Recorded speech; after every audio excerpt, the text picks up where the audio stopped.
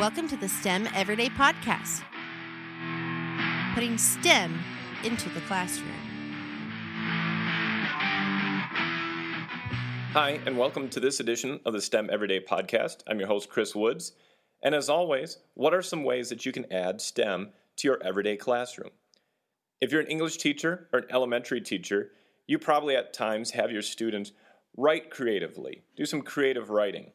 And there's probably times that you run out of good ideas to get them started. Now, I think this is a perfect opportunity for you to add something that's STEM related to your classroom.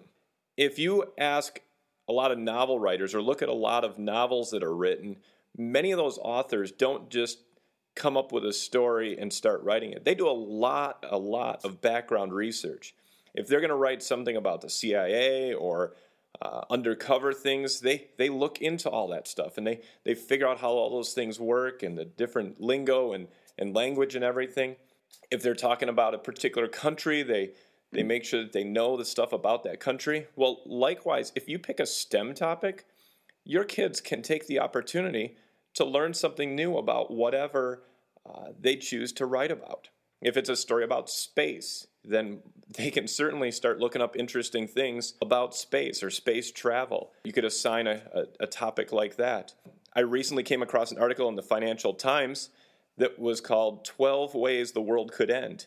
And I looked at it and thought, wow, this is like 12 different opportunities for kids to come up with a really creative writing assignment. Actually, there was a team from Oxford University's Future of Humanity Institute and the Global Challenges Foundation. They actually thought about it and realized that people hadn't done this assessment of the probabilities of that everything could go wrong, like in a terrible, tragic end to the world or something. So what they did was they kind of made this quote-unquote scientific assessment about the possibility of oblivion. They tried to come up with some ideas or probabilities about the ways the world could end. I really like this quote in the article. It said, it's even more a call for action based on the assumption that humanity is able to rise to challenges and turn them into opportunities.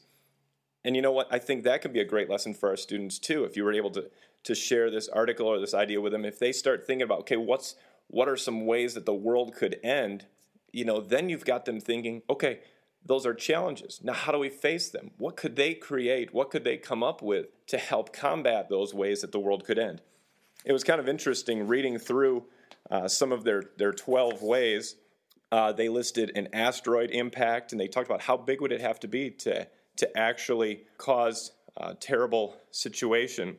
Probably the biggest probability that they listed was artificial intelligence.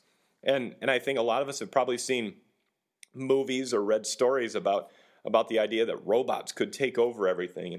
And there you go. That's a whole big topic that you could get your kids studying and learning about. And get them writing creatively. How fun would that be? They talked about nuclear war, global pandemics. There's been a lot of talk in the news lately about various diseases and illnesses as they spread. Synthetic biology, talking about genetic engineering of superorganisms. Every one of these ideas is a jumping point for something that you can bring into your classroom about those STEM fields, science, technology, engineering, and math. And all it takes sometimes is just, instead of saying, hey, let's write a creative story about trees or a creative story about pets, and maybe you just need a few extra new ideas. And I think STEM can do that for your classroom. So give it a try. Ask your kids to write something that's creative. Have them write something that's STEM. As always, thanks for listening to the STEM Everyday Podcast, and listen to all the great podcasts at www.remarkablechatter.com. Until next time, I'm Chris Woods, your host. Feel free to follow me on Twitter @DailySTEM, and we'll talk to you next time.